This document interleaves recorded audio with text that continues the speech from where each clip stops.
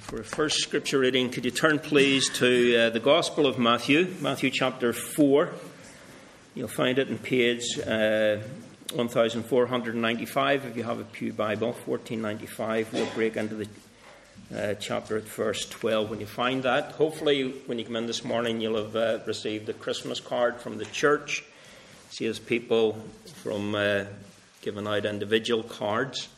But if you do want to give out individual cards, as some people do from year to year, please don't just leave them on the table in the middle room. They'll sit there probably till after Christmas. If you want to give out individual cards, please give them out to the people that you have written them for. And make sure that you don't, have cards as has been in the past. People that were in membership years ago and have moved away. We find cards like that over the past few years. So you should have Matthew 4 in front of you now. We're going to break in at verse 12. It's after the temptation of the Lord Jesus Christ. Satan's departed from the Saviour to come back at him at another time, more convenient time. But we break in at verse 12 of Matthew chapter 4, where it says, "Now when Jesus heard that John had been put in prison, he departed to Galilee. And leaving Nazareth, he came and dwelt in Capernaum, which is by the sea, in the regions of Zebulun and Naphtali, that it might be fulfilled, which was spoken by Isaiah the prophet, saying, the land of Zebulun and the land of Naphtali, by the way of the sea, beyond the Jordan, Galilee of the Gentiles, the people who sat in darkness have seen a great light.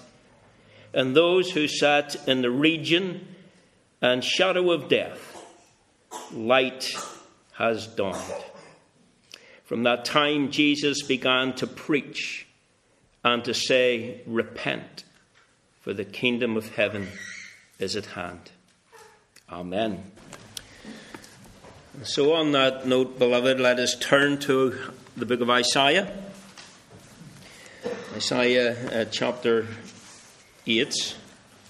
We'll read from verse 19 through to verse 7 of chapter 9. Now you'll find that page 1069 if you have a Pew Bible. 1069.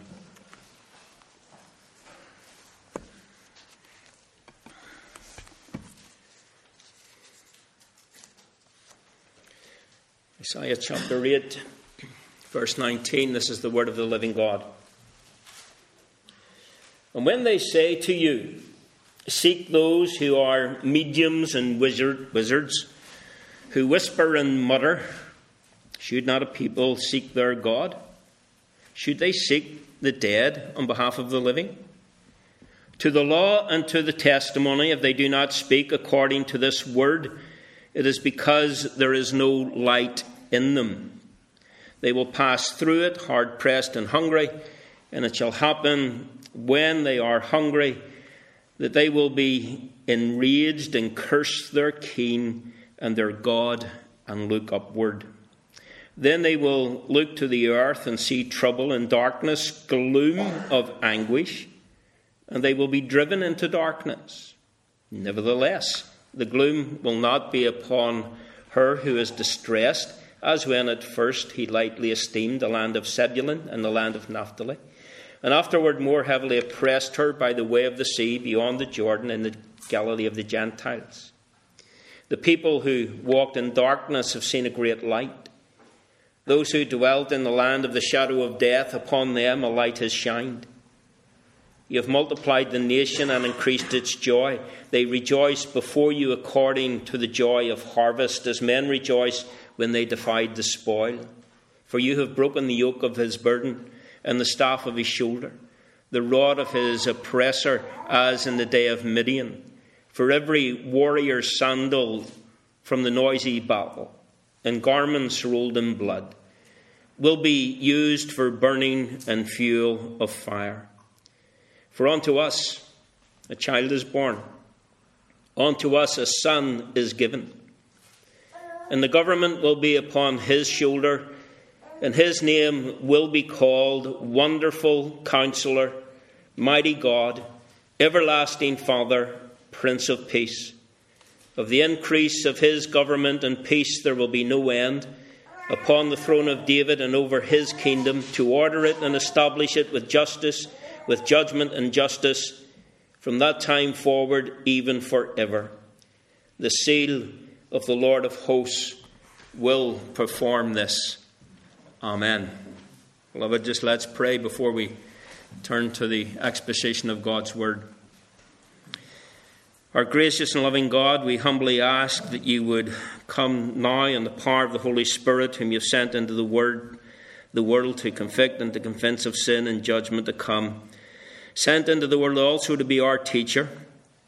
We pray that the Holy Spirit would come so that we might understand what the Bible says, that we who are here this morning might meet the one of whom the Bible speaks, even your beloved Son, our Saviour, Jesus Christ. And indeed, amidst all of the darkness of our sin and distress caused by that, Lord, may that be banished in the joy and light of that which Jesus brings, because he is the one who has come to bring peace to us. He's the one who has come to deliver us from our sins, to bring us into your household. And so we ask, Lord, for your name's sake, that you would help us to concentrate on all that is said and done this Lord's Day morning. To the glory of Jesus Christ we ask it. Amen. Amen. My friends, it's not uncommon today to hear of someone say, or maybe during the course of a conversation with someone, they will share with you that they are having counselling, or they will say, I'm seeing a counsellor for that. Now, I remember in a previous generation, such a statement would not have been offered willingly, because it would have been seen as an admission of weakness. So you wouldn't want to volunteer that type of information. Now, thankfully, much of the stigma associated with counselling by an earlier generation has been removed. And today there is indeed a helpful recognition that many folk at some point in their lives will need to go to someone else or to somewhere else in order to find help and wisdom and encouragement. Certainly the complexities of modern life, both public and private, reveal very quickly to us our need of help in many areas of life. And as society becomes increasingly fractured, as relationships become more and more disengaged, it isn't surprising that it seems like our whole society seems to be facing the possibility of a kind of total nervous breakdown. You know, when people listen to a 24-hour bombardment of news, when you read your newspapers, when all of those little things ping on your phone from your news feeds, you know, whether it's your iPhone or your laptop, iPad, or your computer, you can understand why an observation like it seems like the whole of society is heading towards a nervous breakdown has a degree of credibility to it. You know, people are so wrapped up in themselves in the here and now that we could be tempted to think that all of this is unique to our generation and to the circumstances that we're facing as a generation. That it's because we live in this type of cyberspace generation, it's on account of all of that, that life for us has become increasingly complex, so much so that we're unable to handle the affairs of our time. After all, life was so much more simpler in the past. You know, how many times have you heard your gran saying that to you? Yeah. You know, I've used it myself. And I'm sure if I ask for a show of hands, all of you who are of an older generation will say, you know, things were so much simpler in the past. And then, of course, we have to take a reality check, because we just need to go and read the history books and be corrected. And we could certainly read our Bibles and find that in every generation, men and women need a counselor. Indeed, in every generation, men and women need a wonderful counselor, the wonderful counselor. Isaiah wrote this to a people 700 years before the birth of the Lord Jesus Christ. People who, without any newspapers, iPhones, iPads or whatever, would have been acutely aware on a daily basis that they were confronted by war and distress and darkness. Indeed, they were aware, at least some of them were aware, that this kind of darkness, which sought to engulf them from the outside, was more than matched by the darkness which sought to undo them from the inside. And if we doubt that statement, then we need only, as I say, turn to the Bible for ourselves to have it verified. So here are a few statements, a few references from the early chapters of Isaiah's prophecy to back up that claim that, this generation to which Isaiah was writing were aware of a darkness that was engulfing them from not only from the outside but also from the inside. They were aware that they were in need of a counselor. They were in need of help. Now, the first reference, you don't need to look it up. You can take a note of it if you're taking notes, but you can certainly read the opening chapters of Isaiah later to see this.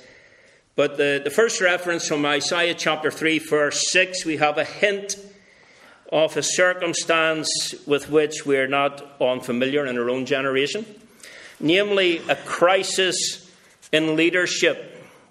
And somewhat cynically, Isaiah has the individual saying, when a man takes hold of his brother in the house of his father, saying, you have clothing, you be our ruler, let these ruins be under your power. Or as I think it's the NIV translates it, you have a coat in your back. So if you've got a coat in your back, then you rule over these heap of ruins. In other words, the need for leadership is in such a crisis state that the fact that somebody has a nice coat in their back is a suitable basis for suggesting that that person perhaps would be the ideal individual to become the mayor or the prime minister. It's ridiculous, isn't it? But that's how dire the situation had become. In chapter 2, verses 7 and 8, remember, 700 years before the birth of the Lord Jesus Christ, materialism and false religion were alive and well.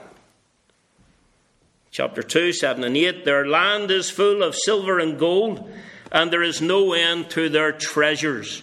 Their land is also full of horses, and there is no end to their chariots. Their land is also full of idols, false worship. They worship the work of their own hands, and that which their fingers have made. Chapter 5, verses 8 and 9, woe to those who join house to house. They add field to field, till there is no place where they may dwell alone in the midst of the land. In my hearing, the Lord of hosts said, truly, many houses shall be desolate, great and beautiful ones without inhabitant. You see this today, don't you? Cities, houses join side by side. You see this today, and you see it repeated in history also. Stately homes, desolate. Stately homes fallen into ruin. Many places have been turned into flats. 700 years before Christ. The issues of wine, women, and song, and superstition were the issues of the day. Again, from chapter 5, verse 11, woe to those who rise up early in the morning that they may follow strong drink. They don't care if it's 5 o'clock somewhere or anywhere, as long as they have their drink. Woe to those who rise up, follow intoxicating drink, who continue until night, till wine inflames them. And then the song, verse 12, the harp and the strings, the tambourine and flute and wine are in their feasts, but they do not regard the work of the Lord, nor consider the operation of his hands. Like the chapter 3, verse 16, the daughters of Zion are haughty and walk with outstretched necks and wanton eyes, walking and skipping as they go, making a jingling with their feet. Jingling ornaments on their ankles. Sort of has a contemporary ring to it, doesn't it? You know, friends, there is a reason, isn't there? There is a reason why we roll our eyes when people say to us, I don't know why anybody would spend their time reading that Bible. You know, it's such an ancient book. It's totally irrelevant. You know, the person that makes that statement's never read the Bible. Certainly never read the opening chapters of Isaiah. Several hundred years before the birth of Christ. Wine, women, song, superstition. Well, you'll have noticed in our reading, which began at verse 19 of chapter 8, superstitions were the emphasis that the prophet is pointing out at that point. When they say to you, seek those who are mediums and wizards, who whisper and mutter, should not a people seek their God? Should they seek the dead on behalf of the living? This is 700 years before Jesus. And now here we are, 2,000 years beyond Jesus, and it's not unusual, maybe it's quite routine, to have some individual on morning TV or in some other outlet, you know, the psychic nights that they have advertised in public houses. They often describe with theatrical, words of insight, wisdom and counsel that they are in contact with the dead, or that they have some reading from the stars in order to impart wisdom and counsel to people. You know, people who seek the dead on behalf of the living. Not far removed from what Isaiah is writing here. You know, what have we learned in almost, 2,500, 3,000 years? We've learned absolutely nothing. The great advanced generation of the UK, you know, with all its banking and technical ability, this proud, arrogant, once great nation. Are we really the same as they were, in need of a wonderful counselor? Yes, absolutely.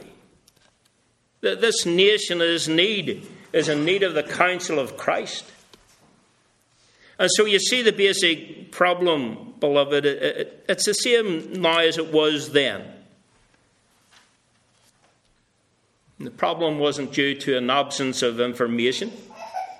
It wasn't because there was no counsel to which men and women might respond. It wasn't that there was an absence of truth to which they could tune their ears. The problem was that they choose to listen to lies instead. Bang up to date. In fact, that's what it says in Isaiah 8:20, isn't it?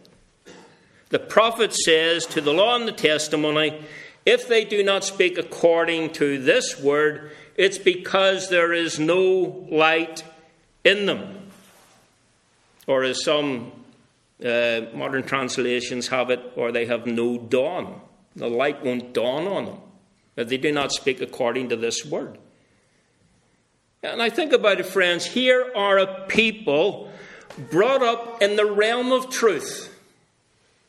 Here are a people brought up under the instruction of God's word. Their parents have brought them up within the framework of the Shema. Behold, O Israel, the Lord our God, the Lord is one.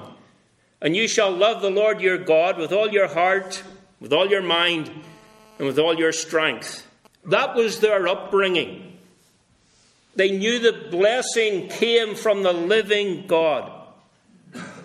They knew, blessed is the man who walks not in the counsel of the ungodly, but whose delight is in the law of the Lord. They knew that that's where blessing comes from. That's where fulfillment comes from. But they turned from blessing. They turned from the light to darkness. And maybe you're here this morning and you actually fit the picture.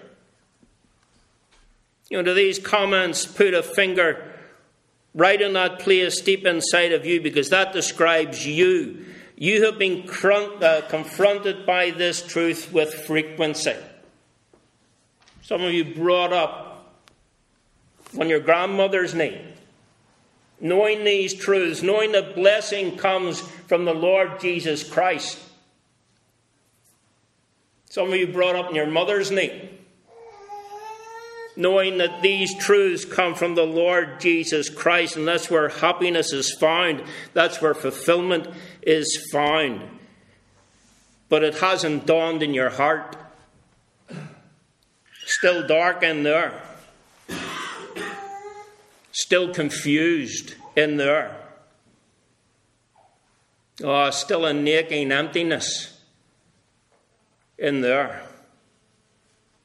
You say, well, Billy, so much for the season of goodwill and joy. Anything but joyful that all of you said to you so far.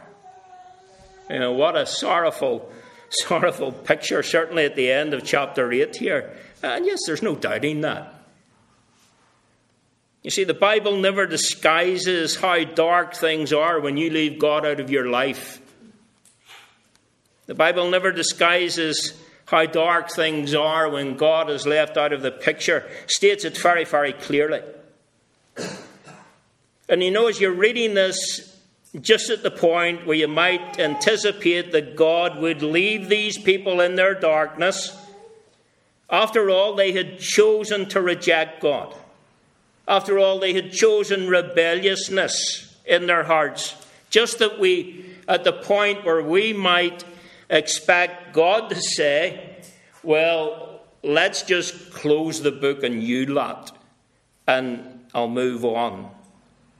I'll just consign you to the darkness that you've sought. Go ahead, just get on with it.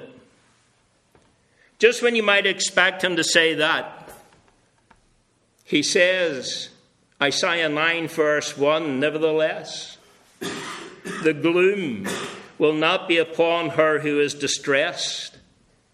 Oh, praise God, suddenly a light has shone across the darkness.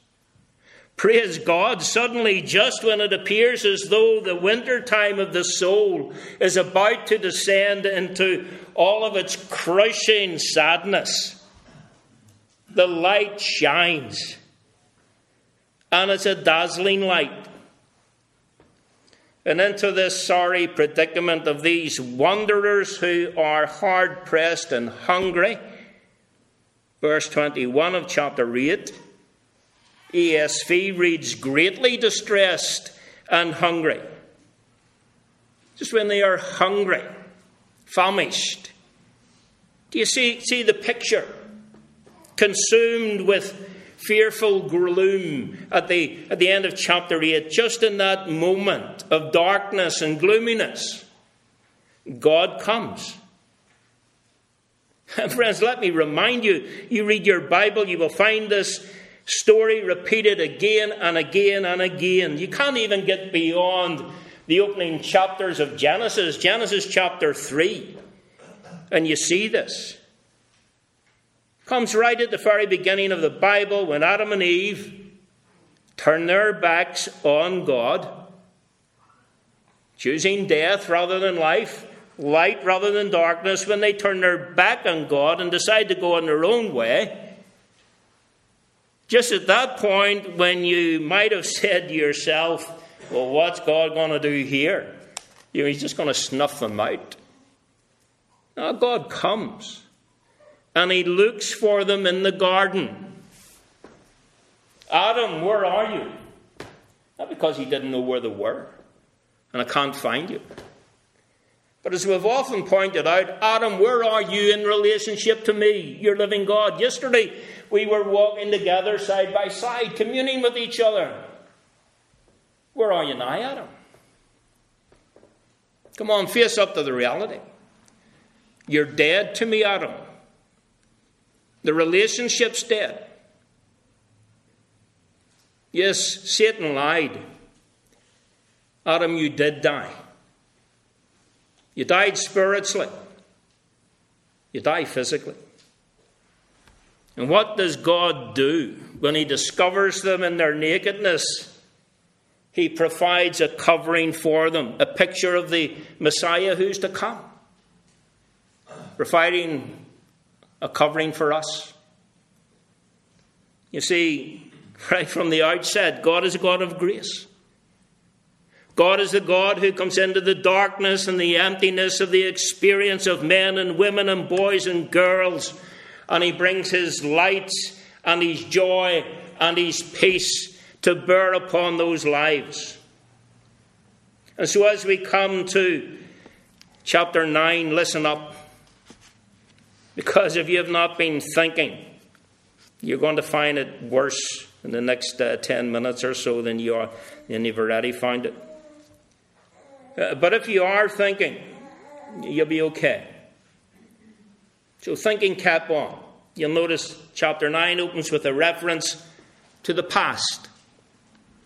Nevertheless, the gloom will not be upon her who is distressed, as when at first, a reference to the past, he lightly esteemed the land of Zebulun and the land of Naphtali, and afterward, pointing to the future, more heavily oppressed her by the way of the sea beyond the Jordan and the Galilee of the Gentiles.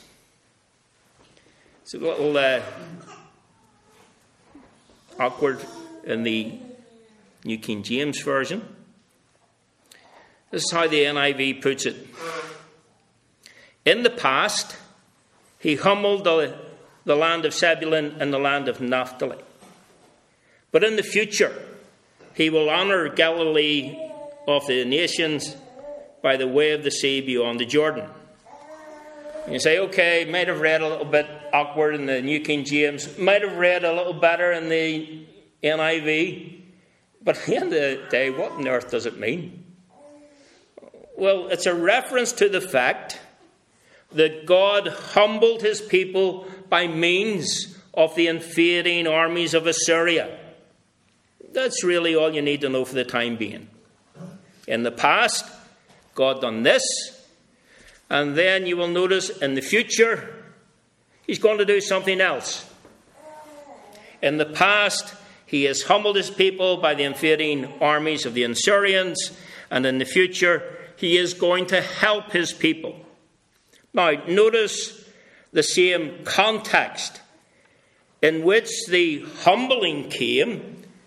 The same geographical area will be the geographical area from which the help comes. Now, hopefully this gets your mind working a little bit, and the reading from the New Testament helped you earlier. Because this is one of the points in the study of the Bible, that you're able to turn around and say to each other, by reading the Bible backwards, we understand this best.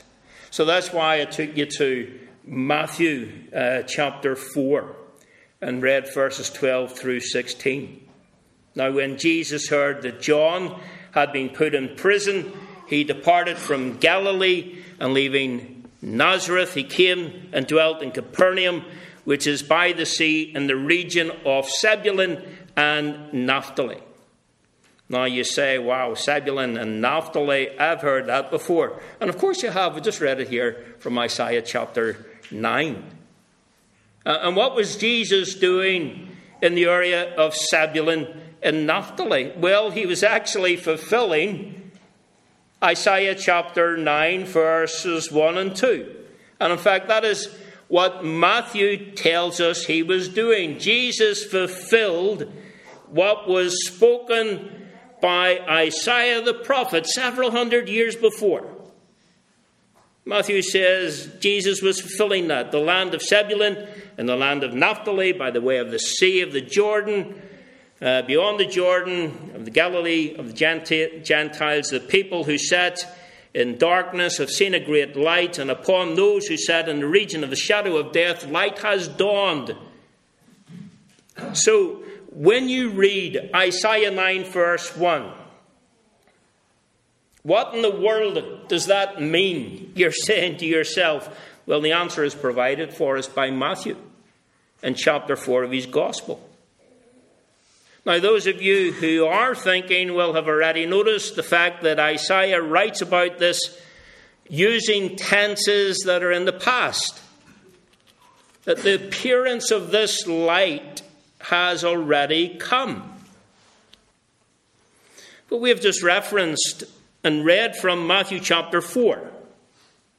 And we have discovered from Matthew 4 that the appearing of this light and all of its fullness is the arrival of the Lord Jesus Christ.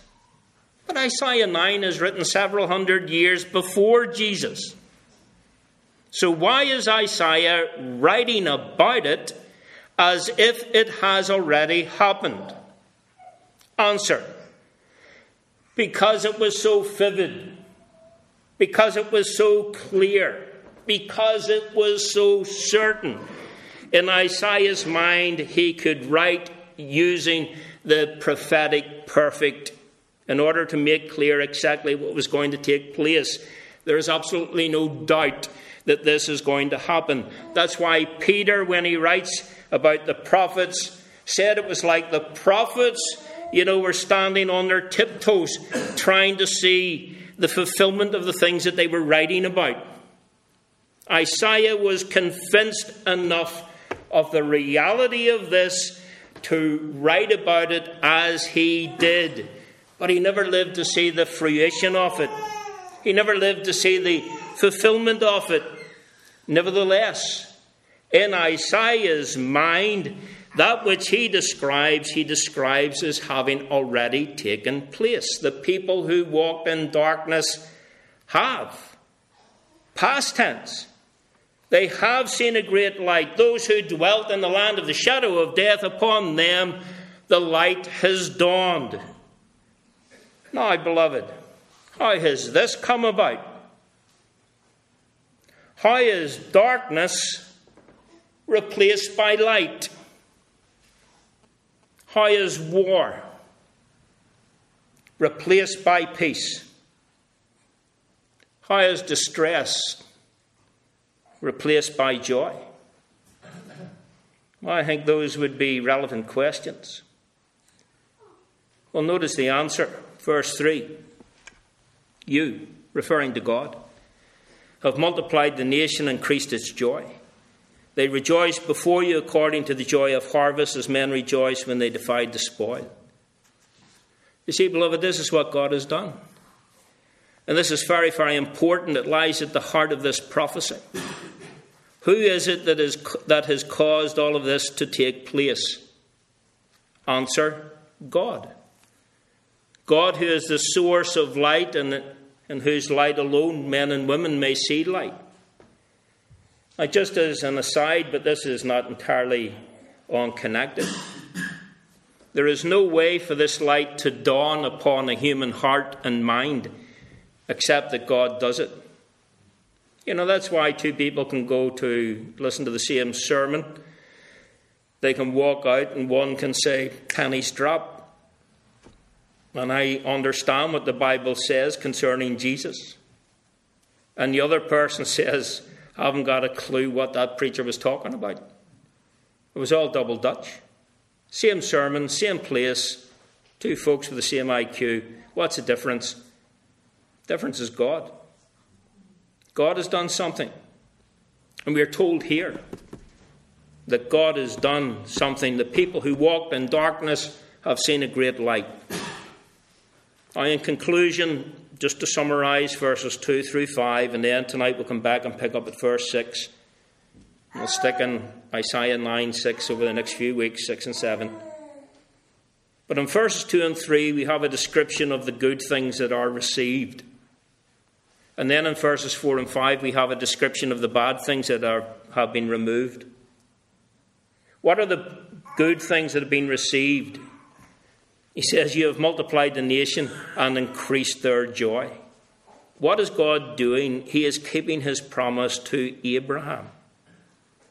He's increasing the nation. You think the nation of Israel? Well, the nation of Israel was a vehicle through which the Messiah ultimately comes. But the true Israel is the spiritual Israel. It's the Israel of God. We are the true Israel, those of us who are the church of Jesus Christ. Those of us who have repented of our sin and trust in Christ. Upon us the light is dawned. And, God is fulfilling his promises, increasing his people. And right around the globe today, people will be worshipping God.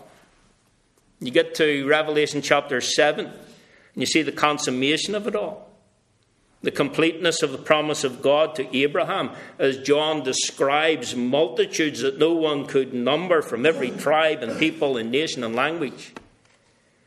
And so you see, the story of the Bible, it's a story of the God of grace who comes to men and women, who woos them, wins them, includes them in his forever family that he's putting together through his Son, Jesus Christ. His forever family that's made up of different personalities from succeeding generations and different nations and peoples. What are the good things that are received? You've multiplied the nation, increased their joy. And they rejoice before you like people at harvest time, or, as he goes on to explain, the victory after a battle, and the spoils of the war are enjoyed and shared out. It's basically a picture of victory. Exuberant joy. And of course, that joy is complete because verse 4 and 5 tells us about the bad things that are removed. Here is a description of liberation and peace. And again, you will notice it comes from beyond the people themselves. They don't bring this about. It's only God that brings this victory about. And surely that's the significance of verse 4 when it talks about Midian's defeat. Who are the Midianites? Well, the Midianites were the one who were opposing the people of God at the time of Gideon. And God raises up Gideon as a judge. Gideon. Fearful, timid little Gideon. Gideon. With an army of 32,000 troops, whom God decided should be reduced by 31,700. And with 300 men, Gideon defeats the Midianites. No, God defeats the Midianites. You see, this is what this is about. You see, the Midianites would be absolutely amazed that they were routed by 300 men. Now, come on. By the one who was behind the 300 men. So that Gideon would be absolutely clear there is a God in heaven. So that the people of God would be in absolutely no doubt that they weren't particularly special. God wrought the victory, removing the oppression of the oppressor. Bad things removed. Just ancient poetry. Is peace an illusion? Is peace a notion that we ought to pursue? Is the liberation from oppression a reality that can be enjoyed? Is there an answer beyond the offence in the Middle East? Between Jew and Palestinian, Jew and Arab? Is there an answer beyond the offence in Ukraine between the Russians and Ukrainians? Isaiah 9 says yes. And Isaiah says yes, there is an answer, because the answer is found in Jesus. Jesus, who is the only Saviour. Jesus, who is the only King. Jesus, who is the only Lord. Jesus, who is the only one who may lift our burdens. And verse 5 says all the weapons and uniforms of war will be used as fuel for the fire. Amazing to think about. Brother Tom, I think, referenced it last week. Kicks it into the new heaven and new earth, as I do myself. But part of it in me praying, Lord, you could bring this about in the world today. Bring about a revival. Bring about such a change that what we read in Isaiah chapter 2, verse 4, isn't it? And it's written up on the walls of the UN. Inscribed in the wall, they will beat their swords into plowshares, and their swords into pruning hooks. Nation will not lift up sword against nation any longer. They will not learn war anymore.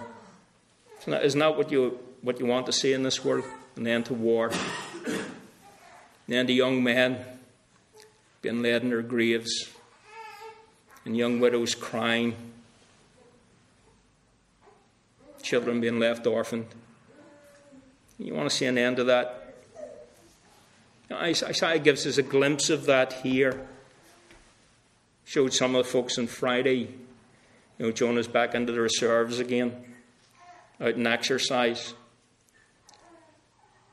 Sends the photographs through with the little squad, with their guns. I'll say back to him in a text, Jonah, every weapon ever produced by man has been produced to take life. But here, we have a weapon given to us by God, and it brings life. I pray, Jonah, you will learn to wield that weapon more than the weapon that man has placed into your hands. Please pray for Jonah. Pray that God would be merciful to him. The bad things removed. In that day, all the weapons of mass destruction will be consumed in a bonfire lit by God's grace. The accoutrements of war will be disposed of. They'll be unnecessary. They will be completely obsolete. Why? Because God has purposed it to be so. The answer to the fundamental crisis humanity finds itself in, the darkness, the oppression, the despair, the ignorance, the death, it's all found in Jesus. Not in Jesus, the example to follow. Not in Jesus, one of many religious leaders, but in Jesus, the Saviour, who reconciles man who is at war with God, and reconciles God who is at war with man. We say to God, I'll have nothing to do with you. God says, you want a war, you've got it. The answer is found in Jesus Christ, who has come to reconcile man to man. And here we are, this mess. Man at war with man at war with God, God at war with man. What's the answer? You're thinking a nuclear bomb. You're thinking thunder and lightning. You're thinking fire and brimstone. What's the answer? A baby. You weren't expecting that. The answer is a baby. And now we're at verse 6. We'll come back to that tonight in the will of the Lord.